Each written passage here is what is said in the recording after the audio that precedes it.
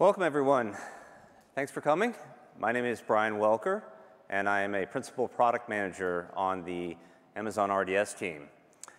And as a product manager, over the last 3 or 4 years in RDS, I've gotten lots of questions from different customers, from partners, and last year at reInvent, I assembled some of those questions into a presentation to answer some of the most common questions that we get.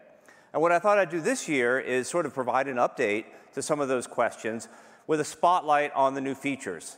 Now, Amazon RDS, to date, we've done over 100 new features this year. Now, I know that there's new features all the time, but we're very excited about all of the new things that we've brought, both with core Amazon RDS, the open source and commercial engines, as well as Amazon Aurora. So I'm going to focus on a lot of new things today. I'll talk about configuring your database instance, getting set up, picking your storage, picking your instance type, and I'll show you the latest in our new console. We've made some changes recently to the RDS console that are pretty exciting. I'll talk about managing HA, high availability, for your database instance, how we deal with read replicas for read scaling and disaster recovery, and talk about how we manage backups and some of the new features in that section. Talk about monitoring and troubleshooting. There's a lot of great tools built into Amazon RDS for monitoring your database, seeing when things go wrong, and figuring out what to do about it. And then finally, I'll wrap up with how to save some money, how to optimize some of your database costs with Amazon RDS. As I mentioned, I'm going to spotlight some of the new features that we've done. So you'll see the little new purple icon there whenever there's something that's been introduced in, say, the last 9 months or so during this year. So hopefully you're familiar with Amazon RDS, but just in case, here's a quick update. Now, we built Amazon RDS starting back in 2009. The first engine that we built was the MySQL database engine. And the goal of RDS was to take the complexity out of running a relational database. We came up with the idea of running a database as a service in the cloud and really handle all the things like, how do I provision it? How do I get the OS set up? How do I install the database software? How do I upgrade the database software? So Amazon RDS really lets you focus on the things that differentiate you, not on database administration. And over the years, we've continued to add new capabilities and new features, as well as a big investment in our own cloud-native database engine, Amazon Aurora. So really the keys are easy to administer, so a single pane of glass, a single console for all your databases, easy to deploy, scalability to be able to scale up both on the storage side as well as the compute side, so super easy to scale up when you need more capacity. Highly available. I'll talk about how to set up your database for high availability through our multi-AZ, multi-availability zones, automated backups, automated snapshots, automated failovers, and then fully secure. Amazon RDS is secure by default. We configure things out of the from the beginning to be secure, but we've got lots of security features because we know that people's databases is sort of the core of their business. So let's talk a little bit first about getting started and setting up your database instance. The first thing you have to do is to pick which database you want. Now, if you ask 2 developers what their favorite database is, you might as well ask them, do they like tabs or do they like spaces? Everybody has their own database that they like, they've built apps on, they've gotten used to. And the good thing about Amazon RDS is that we support a lot of them. So you don't necessarily have to pick just because you want a managed database solution. I'm going to focus today primarily on commercial engines, that is the Oracle and Microsoft SQL Server, as well as the open source engines. There's lots of great talks on Aurora. They're all over the place. And so I encourage you to go to the drill downs on Aurora. But I'm not going to focus on Aurora today because I'm really going to focus on the other 2 segments. Now, both the commercial engines or the licensed engines, Oracle and SQL Server, as well as our open source engines, are based on Amazon EBS for storage. Amazon Aurora has its own purpose-built storage system that's just for Aurora, but the open source and commercial engines are based on EBS.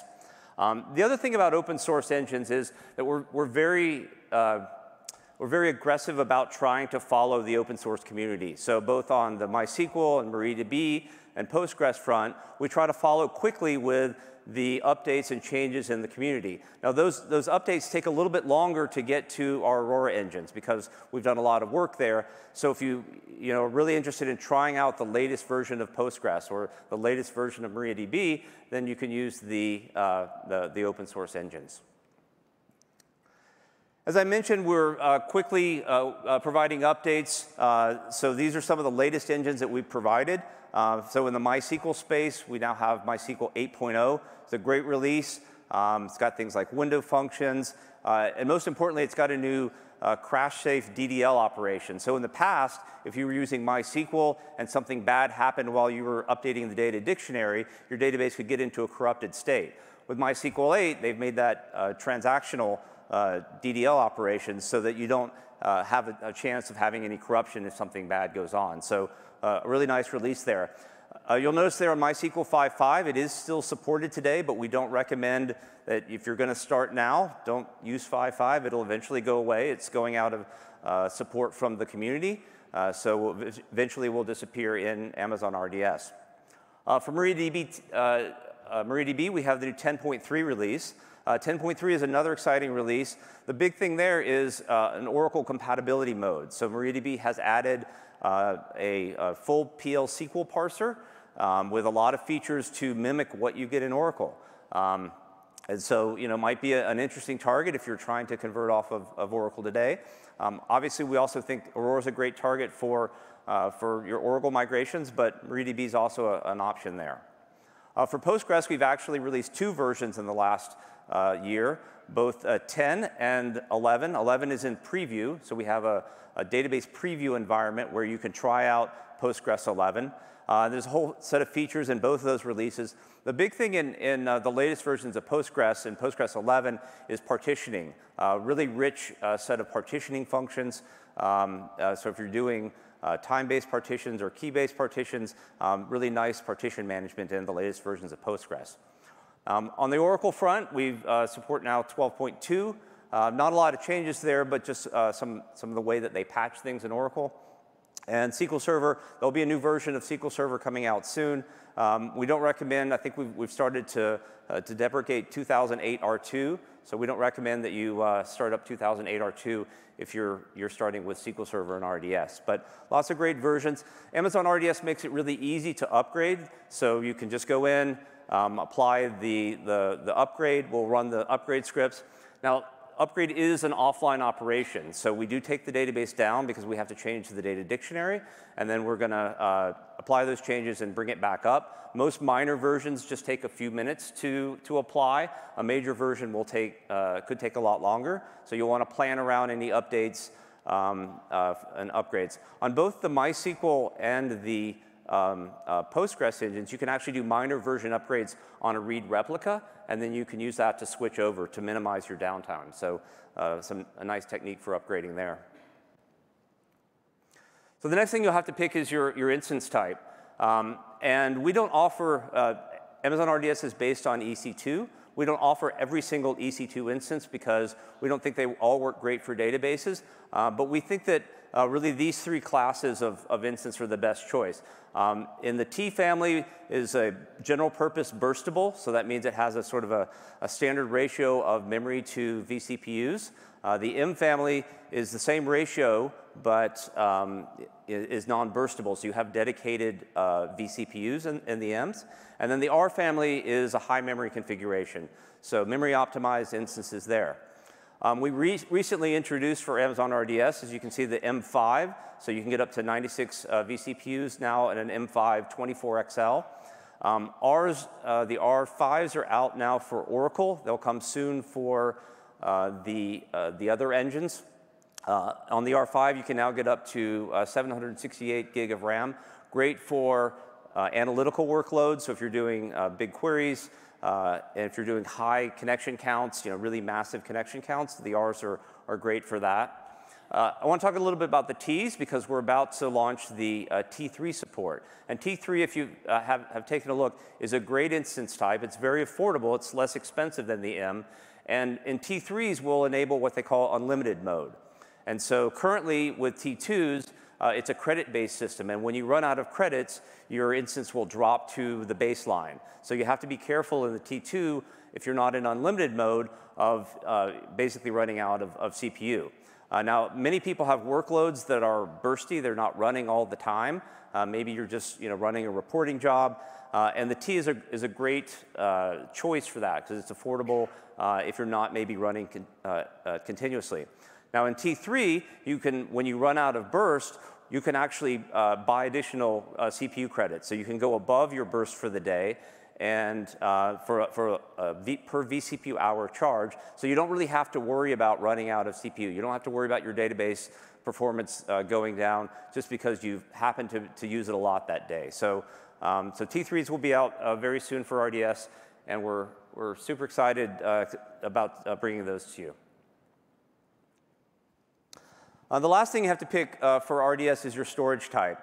We support 3 storage types today, but we really only recommend 2, which is either the general purpose SSD or the provisioned IOPS SSD. So both are SSD, they're very fast, very durable. We recently introduced the ability to scale up to 32 terabytes for Oracle, Postgres, MySQL, and MariaDB. So you can either create a new instance up to 32 terabytes, or you can take an existing one up to 32 terabytes. SQL Server still has a maximum of 16 terabytes. And we use Amazon EBS Elastic Volumes. And what that means is that we can do these scaling operations online and pretty quickly. It takes just a few minutes if you want to go from, say, 12 terabytes to 14 terabytes. It takes just a few minutes. It's an online operation, so you can scale up your database if you're worried about running out of storage.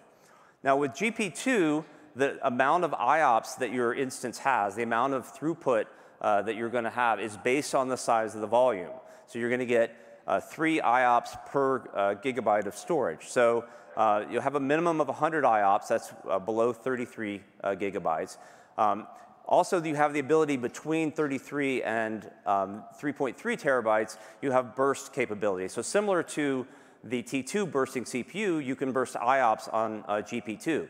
Once again, it's a credit-based system. So if you're running GP2 and you're running, 100 gigabyte volume, and then you see your I/O suddenly drop out, you might want to go look in CloudWatch and make sure you're not running out of your burst balance.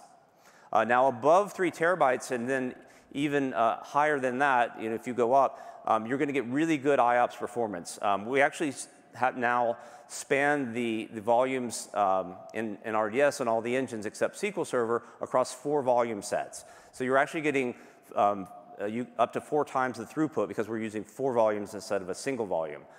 So you can get really good IOPS performance out of GP2. So sometimes customers will say, hey, I have a high-end workload. I want to make sure I have IOPS. And so I use IO1. But a lot of times you can just over-provision your GP2. Just go get a bigger GP2 volume, and it will do just fine. Now, if you do want sort of guaranteed IOPS, that's when you use IO1. So it's guaranteed to give you those IOPS performance 99% of the time. So if you absolutely want to make sure that you've got a certain amount of I/O, then you can go with the IO1.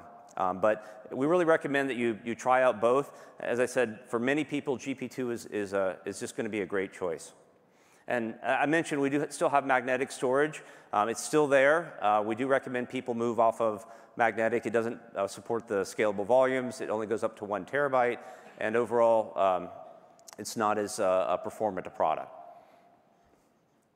So I'm going to show a little bit about the new, now that I've talked about getting your machine set up, I'm going to talk about show you the new console here. Let me switch over. So today we announced the availability of Aurora Global Databases, and with that came some console updates. So we've been working hard on the overall management experience, being able to launch your instance here. So this is the new experience. We've still got some work to do, and would like to hear your feedback. But what we've tried to do is we've taken our 3-page wizard and moved it down to a single page. So we don't sort of have this multi-page wizard to simplify that. You can still pick your the engine that you'd like and the version. And then we have a set of templates that say, here, what are the recommended settings for production or for dev tests? And so you'll get different sets of defaults depending on which one of these templates that you pick. We also give you more guidance around sort of your instance size. As I mentioned, we have standard memory optimized and burstable instances, and we give you a little bit more context about helping you make that choice. So all of this can be done, and then we've gotten some additional configuration down here in the this section. A lot of the less commonly used features, we kind of hid them so you don't have to look at them. So this is the new launch experience. We also have what we call a quick create. So quick create even makes it even simpler. It removes all of those choices, and all I have to do is pick an engine, and then I pick a size. So all I have to do is pick a size, and we've kind of configured a small, medium, and large size here. So I'm going to pick a small one, and you can give it a name. We'll generate a name for you, and that's it. You can just say create database if you want to get up and running really quickly. You don't even have to type in a password. What we do is we will generate a password for you, and so you click this link, and it'll say, hey, here's your master username and password. You want to copy this down? I'll delete this later. And it creates your database here. So you can see down here in the list, I'm creating a MySQL instance here called MyDatabase2, and that'll be up and running in a few minutes. The other thing I want to mention here is you can see we've integrated what we had when the cluster view and the instance view. In RDS, we had a list of clusters for Aurora, and then we had a list of instances for both Aurora and RDS. And we've collapsed those into a single view called databases. So you can see here, this is an Aurora cluster with a single instance. So you see a cluster here and a single instance. You can see all your database instances. This is actually a read replica of a MariaDB master there. So you can see master and read replica. And so you get a single view of all of your databases. I even have here an Aurora serverless database down here. So you don't have to sort of switch back and forth between instances and clusters in order to see all your databases. If I drill into one of these, so let's go into, let's see this MariaDB server here. We've also reorganized the detail page here to give you more information. It was getting really, really long with all of the information, so we've broken it out into a set of tabs here. I think my database is done. So we've broken it out into a set of tabs for connectivity, for configuration, backup, and maintenance. So trying to organize the information to make it easier for you to see. If you're actually drilling down on an Aurora cluster, we even give you the cluster topology here, so you can see and you can switch between the different instances in the cluster and look through them without having to navigate back to the list page. So some new features to really to make the RDS console even easier to use.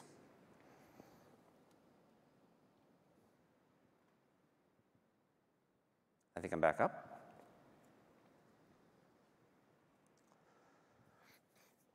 Another exciting thing that we've recently announced, just in preview as of yesterday, was the ability to run RDS in your own data center. Sometimes customers will say, hey, I really like RDS. I like the idea of a managed database. I like taking care of all of the patching and versioning and provisioning. But I've got databases that I don't necessarily want to put into the AWS cloud. Maybe it's not right now, or more sensitive information. So we've announced and launched a preview of Amazon RDS running in vSphere clusters. And really you get the same characteristics that I talked about in RDS, that automation of the database, cloud backups and scaling. as well as the ability to easily migrate. So one thing you can do with Amazon RDS for VMware is you can actually run the database in your data center and replicate up to the cloud. And so if you're planning a migration, that's a really nice way to sort of bridge the gap between what's running locally and what's running in AWS. You get the same management console, so if you go to your RDS console, you'll see your database is running in AWS as well as running in your own vSphere cluster. Read replicas, performance monitoring, the same characteristics you get in RDS, but running on your own hardware. We'll support MySQL and Postgres in the preview. We'll eventually get to all the open source and commercial engines. So how does this work? So the first thing you do is you get RDS from VMware set up, and you deploy something called the connector. And the connector is the bridge between your vSphere cluster and AWS. So that's the thing that basically handles the traffic going back and forth. And there's a dedicated VPN tunnel, so all the information, all of the operations that I'm doing in the console, the APIs that I'm calling, all of that gets pushed down into my, my data center. And then in your data center, we're using the standard vSphere cluster to spin up instances, to spin up read replicas, to handle backups. You can do backups both locally within your own data center, or you can push those backups to the cloud. So a nice way to get a hybrid environment that we talked about this morning, for customers who are running on both on-prem as well in AWS. There's a session tomorrow if you want to get a lot more details on Amazon RDS on VMware.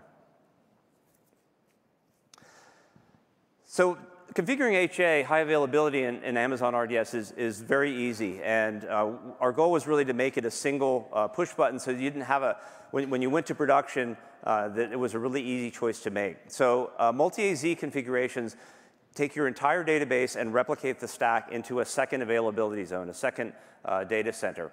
And now each of those copies is managing a full EBS volume with a copy of the data. And that data is kept up synchronously. So you can be guaranteed that any writes that you make in the primary are replicated into the secondary. So you're not going to lose any data if something happens in the primary, to the primary instance or the data center overall. Now, when it's running, the instances are being watched or being monitored by an external observer, and it's making sure that keeping track of who's in charge. So let's say your application here on the right, your application is talking to the primary, the master database, that's replicating over to the standby, and then the primary disappears. Maybe there's a volume failure, or there's a network span outage, or something happens to the instance, an infrastructure problem. So you'll get a disconnect. We will then promote the secondary to become the new primary, and then we will set backup replication because we want to get it back into a high availability mode. So we'll set up replication back to another availability zone. We'll spin that up, and we'll start replicating back. Now that could be the same instance that is now recovered, so we can use that with the same volumes, or it could be a new instance. So we'll spin that up and get it configured to make sure that you're not losing any of that availability. Your application then goes to Route 53, asks for what's the address of the database, what's the IP address, gets that new IP address of the new primary, and then connects to that. Usually this takes about a minute to a minute and a half for the full failover. One thing in multi-AZ configurations is that the database is not running on the secondary. That's one of the misconceptions sometimes people get. The secondary, we don't really start the database until the failover occurs. So it does take a little bit of time to start that up. And that's different, for example, in an Aurora cluster where the secondary, the standby instances are always running. They're running and connected. In a multi-AZ configuration, we don't launch it until the failover happens. The other thing that you'll want to do is if you're using multi-AZ, you'll want to make sure that your applications have the time to live on the DNS entries very low. I think we usually recommend about a second. So that's so they can go back to Route 53 and get the new IP address in the case of a failure.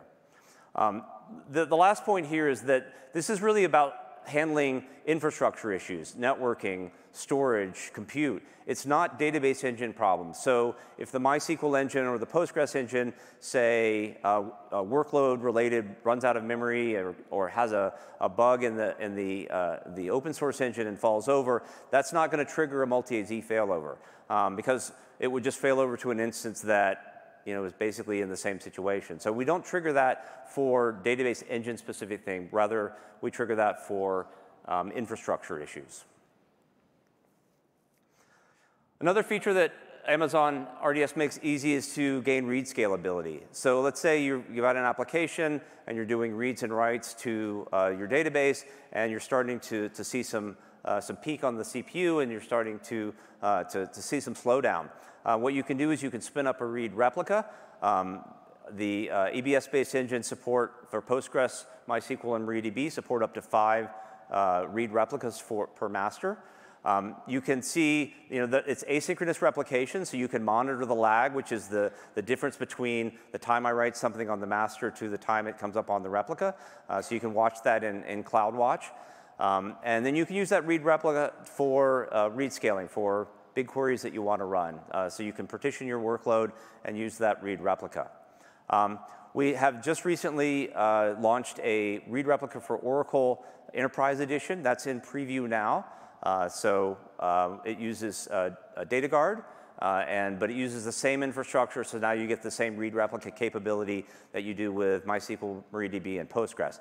We will also be doing the same for SQL Server very soon. So we'll be using the always-on technology in SQL Server to provide the same read scalability for SQL Server. So we're excited to be able to launch that. Another great use of replicas is for disaster recovery. So the one I talked about before was primarily for an in-region. So you've got an application, you're running against multiple replicas in the same region. Could be in the same AZ or could be across AZs. But you can also use cross-region read replicas for disaster recovery. And what this does is allows you to keep a hot standby of your database in another AWS region in the case of a disaster. Now, with read replicas, we don't promote automatically. So we leave that up to you because it's an expensive operation to move your entire infrastructure over to another AZ, right, or to another region, right? If you're moving from US East 1 to US West 2, it's a pretty intrusive operation. But what we do allow you to do is to configure that read replica for multi-AZ, so that if you do have a disaster and you want to switch over to that other region, that read replica is already configured for high availability. So you can see here what you're actually getting in that configuration is 4 copies of the data.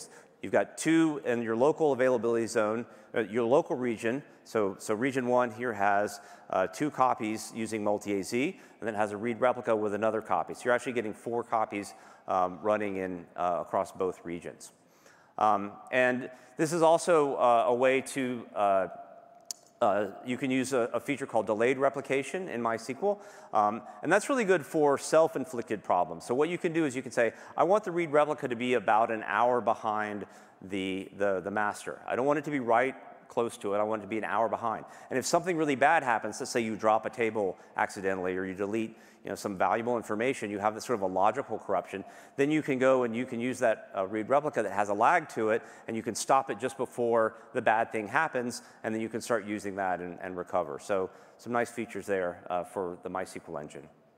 For Oracle and SQL Server, because we don't yet offer cross-region read replicas, we really recommend that you use cross-region backup copies. And I'll talk a little bit about that in the backup section. But what you can do is have a periodic job that pushes off those backup copies to another region, and then you can restore it out of that region if anything happens. So I mentioned backups, and RDS has sort of 2 classes of backups. We have what we call automated backups. And automated backups, you just turn them on, and then you can restore to a point in time any time in that window. So by default, it's 7 days. And you just say, I want to keep 7 days. And you can go back 3 days. You can go back 3 days and 6 hours. You get a full ability to rewind and restore from any time in that window. We also support what we call manual snapshots. And those are single points in time. And you take a snapshot of your database, and you can keep that as long as you want. And you can always restore to that particular point in time. Now, in both of these cases, we use S3 to actually store the backup. So we're storing a snapshot, plus we're storing transaction logs. And usually the transaction logs for point in time are within about 5 minutes of the backup, right? So you can use that point in time restore up to about 5 minutes ago. We have a property on the instance that will tell you what the latest restorable time is. So that's really useful to see if there's any lag in those backups. Now, for backups, there's no performance penalty, especially if you're using multi-AZ configuration. So what we're doing is we're taking the backup, the snapshot, off of that secondary instance. And so there's no impact at all to the primary. If you're just using in a single availability zone, we do have to pause for just a few seconds so we get a consistent snapshot between all of the volumes. But so you'll see a little latency when we take the backup, always in your backup window with a single AZ. And then I mentioned that you can copy snapshots across region. You can copy them to another account if you want to for safekeeping. Some of the new features that we've introduced recently, one's called Retain Automated Backups. So today, or up until recently, if I delete an instance, its automated backups just went away. And one, that surprised people, but two, sometimes people make mistakes and they want to actually retrieve their data. So we now have the ability to retain the backup even after you've deleted the instance. And I'll show you how that works in just a sec. Another couple features we've added are the ability to specify your parameter group values during your restore.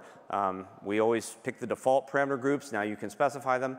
And the last one is important for people who are using another region for disaster recovery purposes, and that's incremental encrypted snapshot copy. So if you've got an encrypted instance and you're doing backups, if you copy those backups to another region, it's done on an incremental basis. So only the blocks that have changed since the last time you took that backup are copied. So it really reduces the size of the backups in the other region, which you're going to be charged for. So if you're using encrypted databases, you can copy those across and just get the benefits of incremental storage.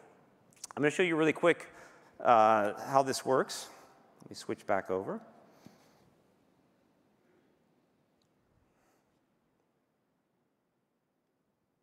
All right, so I've got my databases view here. And let's say even though I've got MariaDB prod server here, it has the name prod, I'm going to try to delete it anyway. And I'll say delete this instance. Now, in this case, I've actually enabled another feature called deletion protection. And deletion protection is a way to flag an instance to say, hey, this is a production instance, and there may be multiple other instances in this count, but I don't want to delete this one. So what I'm going to do is I'm actually say, no, I really want to delete this. I'm going to go in and modify, and we're going to turn off deletion protection. And we'll just scroll down here. And we'll say, nope, I'm going to turn off deletion protection. And I'm going to say, do it immediately. So it'll now update that, and we'll turn off deletion protection. It may take a second here for the workflow. So this time when I'm deleting it, because I've turned off deletion protection, I got a couple of options here. One is, do I want to create a final snapshot? So a final snapshot is sort of just before delete. We're going to take a snapshot and store that away if you ever want to get it back. Sometimes the database is in a state where it can't take a final snapshot. Maybe there's a modify going on or some other problem. So sometimes people will turn that off. But then I also have this flag that says I want to retain automated backups. So that says, do I want to keep that point in time window even after this is gone? Now I can say, no, look, I really want to get rid of everything. But in this case, I'm going to say I'm going to retain my automated backups. I'm going to say delete me.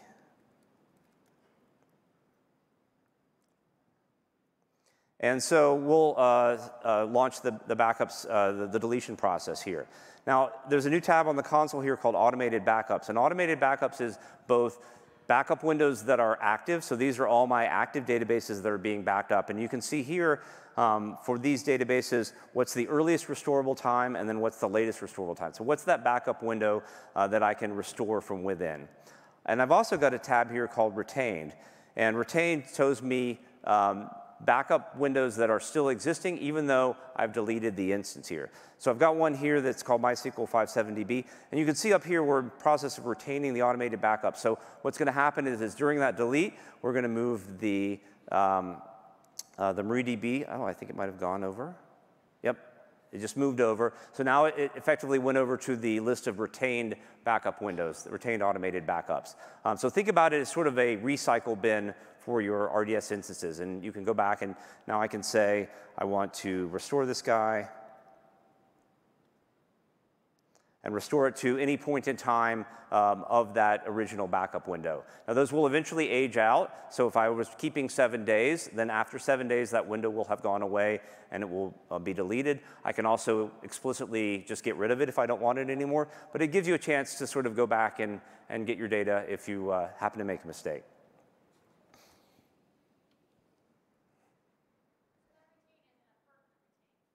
What's that? It's not a permanent retain. It will just keep it for the existing window. So if you had 7 days before, you have 7 days afterwards. And then it will eventually age out, just like it would normally. So let's talk a little bit about monitoring and troubleshooting. There's a lot of features built into RDS to help you figure out what's going on and make sure that everything's going well in your database. We provide free automatic CloudWatch metrics. So we, by default, push up important metrics about what's going on the instance, CPU utilization, storage utilization, memory utilization, your I/O and latency. So all these metrics are going up. There's a great new feature of CloudWatch metrics that you get a default dashboard for RDS. So if you're not sure about how to build a dashboard and which things you should look at, CloudWatch now has some out-of-the-box dashboards that are sort of geared towards each service, so you can take advantage of those. You can also set alarms on those metrics. So if you've got a connection spike and you've got high CPU utilization, that's something you probably want to look at. So you can set an alarm, set a threshold, and then get a page or get an email, get some sort of alert in the console if it exceeds that threshold. We also have what we call enhanced monitoring. And enhanced monitoring is an additional 50 metrics that have additional things about what's going on the database host. So more detailed metrics, a lot of sort of internal metrics from the operating system level that help you debug when your database is slow or something you're getting errors back. You can enhanced metrics are available. And that's at a very low level of granularity, up to 1 second intervals, so you can get down to the second. CloudWatch is usually in a 5-minute interval. We also have integration with many of the third-party tools that support in the AWS ecosystem for both CloudWatch and enhanced monitoring. Now, if you're troubleshooting performance problems, then we have a new product called Amazon Performance Insights, new feature of RDS. Originally, it came out for Aurora Postgres. It's now available for all of the RDS engines, with the exception of SQL Server. SQL Server is coming, so it's available for Oracle, MySQL, MariaDB, Postgres. So, and what Performance Insights does, it helps you identify bottlenecks in your database. And it does this through sampling an agent that's running on the database, and it's looking at what are the queries that are running. And it's doing some sampling, and it's saying, at this point in time, here's the queries that are running, and here's what resource they're blocked on. What are they waiting for? Are they waiting for CPU?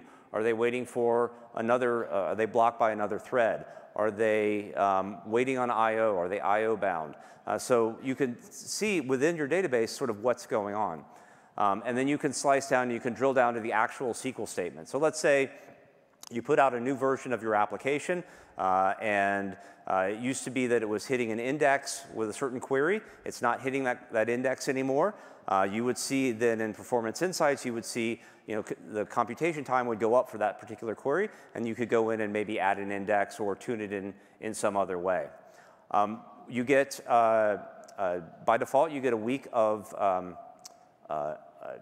data that you can slice. So even if something bad happened and then it's not happening anymore, you can still go back in time and figure out what's going on. You can look at that adjustable time frame. As I mentioned, we added support for Postgres, MySQL, Oracle. We can also, if you want to, you can have what we call extended data retention. So most people, a week is perfectly good. They don't really want to look at data past a week, but you can actually keep up to 2 years of performance data. So maybe you want to look at historical performance and you want to compare it to what you've got now. So you can actually store that data away for a little bit additional charge and analyze month over month. Maybe you've got a monthly job and you want to track trends over time, compare how the performance is going. We also added recently the database load metric, so that's sort of what's going on in the database, called DB load. That now is available in CloudWatch, so you can monitor that from your CloudWatch metrics, CloudWatch alarms. So DB load, and then split down by CPU and non-CPU. So what part of the load is attributed to CPU blockage, CPU weights, and what part of it's non-CPU weights. And we added the ability to include that in your CloudFormation template for your RDS instance. Another feature we added was what we call RDS recommendations. And we found that in looking through some of our support tickets and support cases, we found some common patterns. And what we wanted to do was to provide a way to give recommendations and say, hey, your configuration or your usage maybe is not following best practices. We find that databases that look like this work a little bit better. So we've introduced something called recommendations, and what it does is it analyzes your configuration, looks at your what you're running, and then provides some recommendations to you. And then displays that in the console. You can take action on those immediately. You can say, yeah, I'm going to do that. I'm going to follow that recommendation, or you can defer it to later, or you can just dismiss it and say, nope, I know what I'm doing. I'm going to just run like this. In the future, we're continuing to work on additional recommendations, so things like parameter values that are not recommended, performance recommendations, so using the data from Performance Insights to be able to say, hey, you've got a performance issue here, maybe you should scale up your instance, or maybe you've got plenty of capacity, maybe you want to scale down your instance. So those will be coming in the RDS recommendations. So database log files are another important indicator of what's going on in your database. So each engine will output log files, typically an error log or a general log, and sometimes those will offer clues into, maybe if there's a disruption in the database, what's going on. Now, RDS had always provided the ability to look at those logs in the console, so I can go in, click on an instance and read through what's going on in the logs, or call the API and download those logs. We recently added the ability to publish in real time to CloudWatch logs. So instead of having to download the logs and call the API, you can just say, hey, I want to publish it to CloudWatch logs, and then every single log entry goes up immediately to CloudWatch logs. Now, the great thing about CloudWatch logs is you can set alarms in logs based on patterns. So you can look for certain patterns that you know are problematic in the log and trigger an alarm. Supported today on MySQL, MariaDB, and Oracle. Postgres is almost done, and it's really easy. You just turn it on in the console, and they're shipped up there. Sometimes you have to enable, for example, in MySQL, you have to enable, if you want audit logs to go up, you have to not only sort of push them up to CloudWatch, but you have to turn them on in the engine itself. So there's some documentation about how to get them up and configured, but a really nice feature there.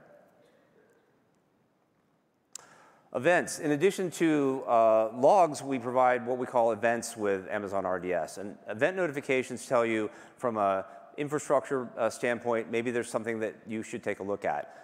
Maybe a backup is succeeded or an instance didn't scale correctly. And those generate events. And you can view those in the console. You can see things that happened on your instance or things that happened with your backups. And we now publish those events to CloudWatch events. So you can automatically go up into CloudWatch events. You can select Amazon RDS and select a category of event, and then you can select a target of that event. So you can run a Lambda, you can run an EC2 function, so you can basically build event rules that trigger on specific events. Now we emit events for instances, parameters, security groups, snapshots, clusters. So all of these event categories will generate a different set of events that you might want to be able to trigger on. So that's in there today. You just go into CloudWatch events and pick Amazon RDS as the source of that event. The last thing I want to talk a little bit about is optimizing costs. People run their databases and they want to say, how do I can save some money on my database costs? It can be expensive. So one of the things that we've offered over the last year or so is the ability to start and stop the database. Now this is especially useful if you're using Amazon RDS for your development and test workloads. So you've got a development database, your developers are working during the day, they're not working on the weekends, and you want to turn that database off. We had the ability to, last year we introduced 4 single availability zone instances.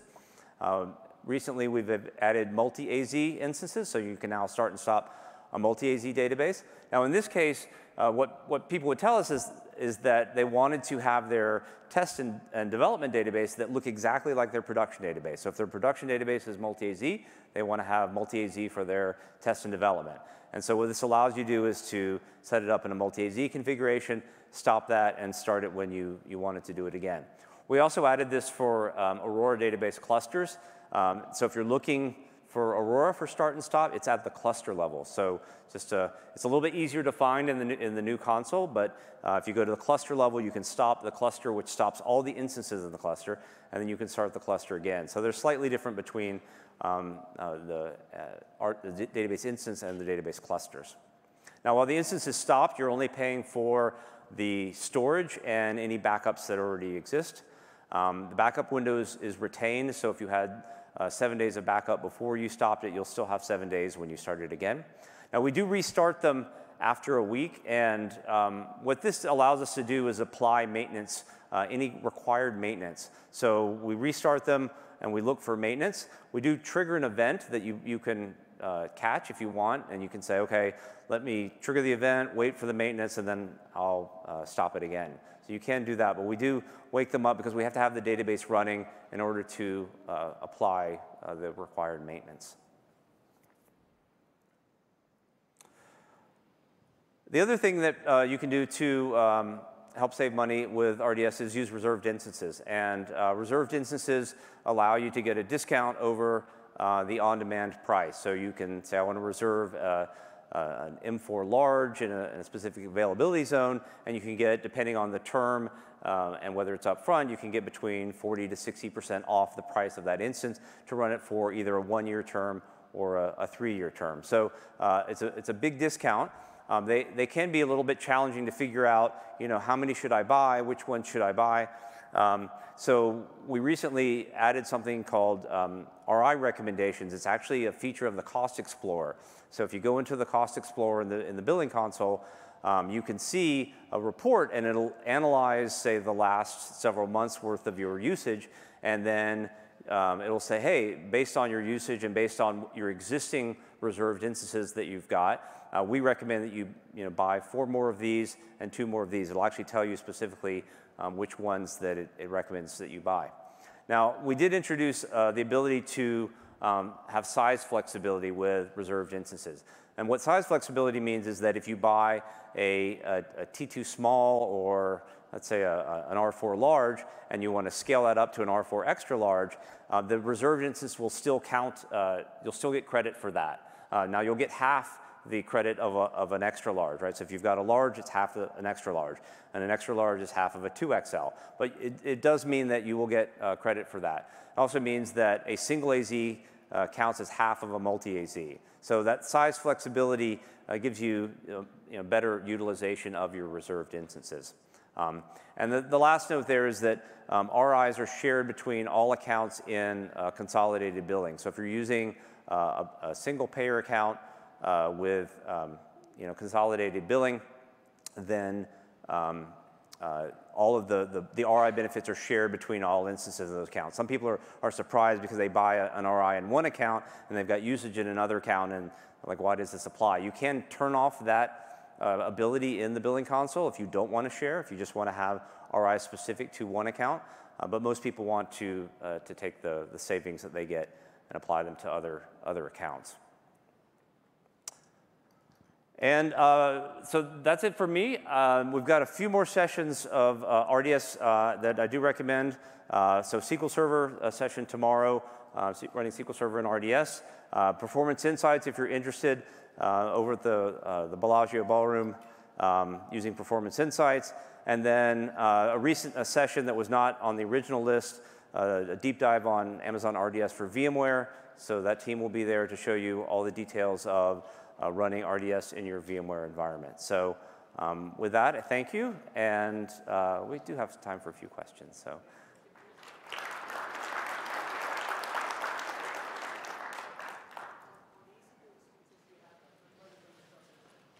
So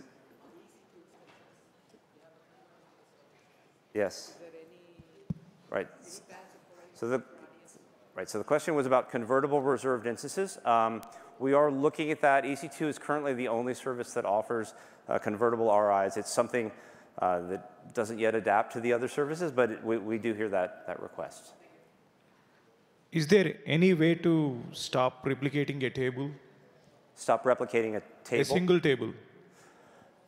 So today, replication is an all or nothing thing, so it's at the instance level. We are looking for, some specific engines allow for filtered replication to filter out specific tables. So it is something that we're looking at, but currently not supported. Yeah. Go ahead. When are you going to get Performance Insight for Amazon, for Aurora? So Performance Insights is available for both Auroras today. Oh, when? So MySQL was about 2 months ago. I thought it was only 5.6. 4 months ago, yeah. To 5.7? Oh, to 5.7. So the limitation on 5.7 is an issue with performance schema. So we require performance schema. So it is high on the list. I know the team is working hard on turning it on. So very soon, I hope. Okay, thank you. You're dropping support for MySQL 5.5 in RDS. Are you likely to drop support for 5.6 and 5.7 within the next year or two? Or?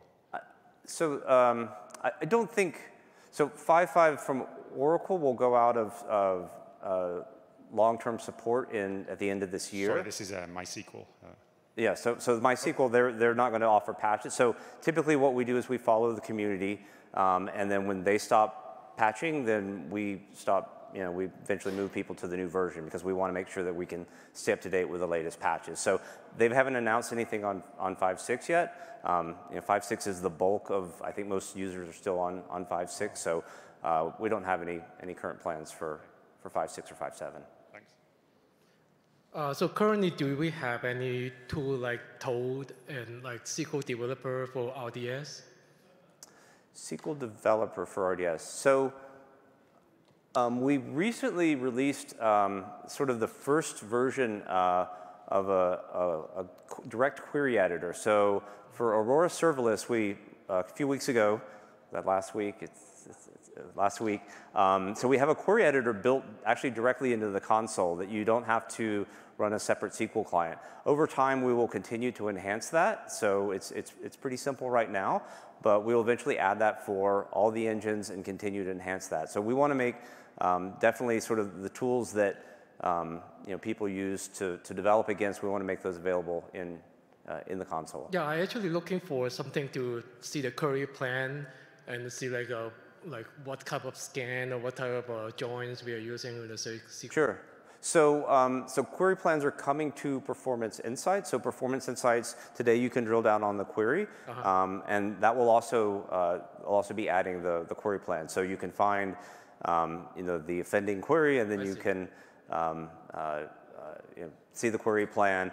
Then you'll be able to take that query and then run it in the query editor, and you can try it out and create an index. Over time, yeah, we'll be adding that sort of capability. How about data modeling tool, like Irwin or ER diagram kind of things? It's a good suggestion. I wouldn't. I don't think we have anything planned right now, but it's a good suggestion. We are, I don't know if you've used the Cloud9 environment in AWS, so we're interested in finding ways to plug into that. So, but a good suggestion. Okay, thank you. Go ahead. How soon will read replicas be available for SQL Server? I think we're targeting the first quarter of next year. We introduced recently, so the new version of SQL Server, I think the latest edition of SQL Server, when you turn on multi-AZ configuration, we're actually using always on behind the scenes. We used to be using database mirroring, and we switched that to always on, but that's just for multi-AZ. But we'll use that same technology in order to support having the secondary be queryable, basically, to get that read replica functionality. So it's coming soon.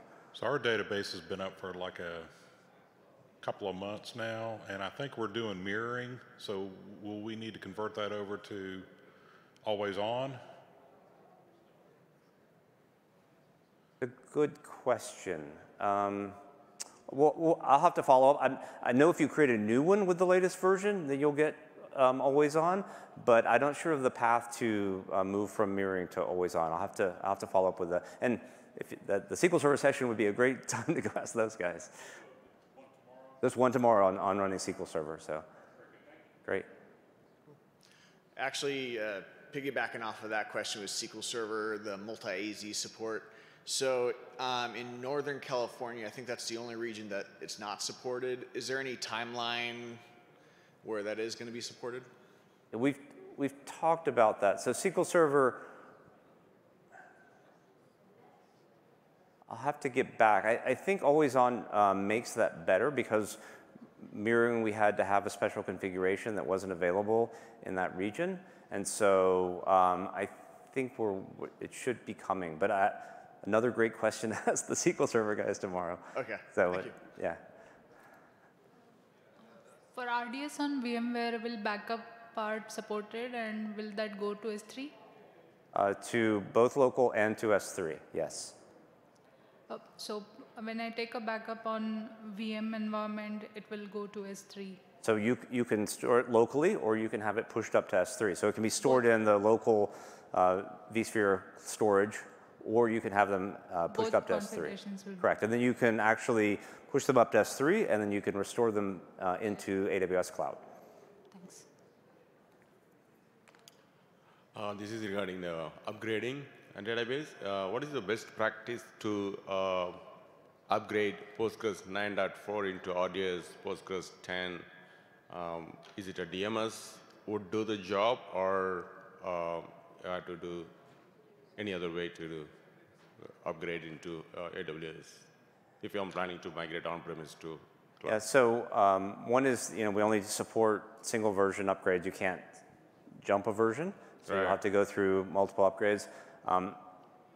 MySQL and I think MariaDB allow you to do a major version upgrade to the replica, but Postgres doesn't let you do that. You can only do that with minor versions. So yeah, other than scheduling some time to work around it, restore backup, and then get that up and running. DMS supports the DMS, your data migration service tool, does the job migrating up to from 9.4 into Postgres 10?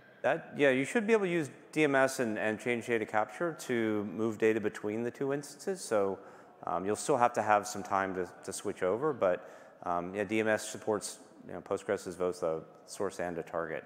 Okay, all right, cool, thank you. How do we get access to preview of Oracle Read Replica? Is that available for everybody, or Oracle Read Replica? Let me. I think we need to whitelist. I think it's an invitation right now. Okay. But yeah, we can definitely get some information and get you in the preview. I work for Nike.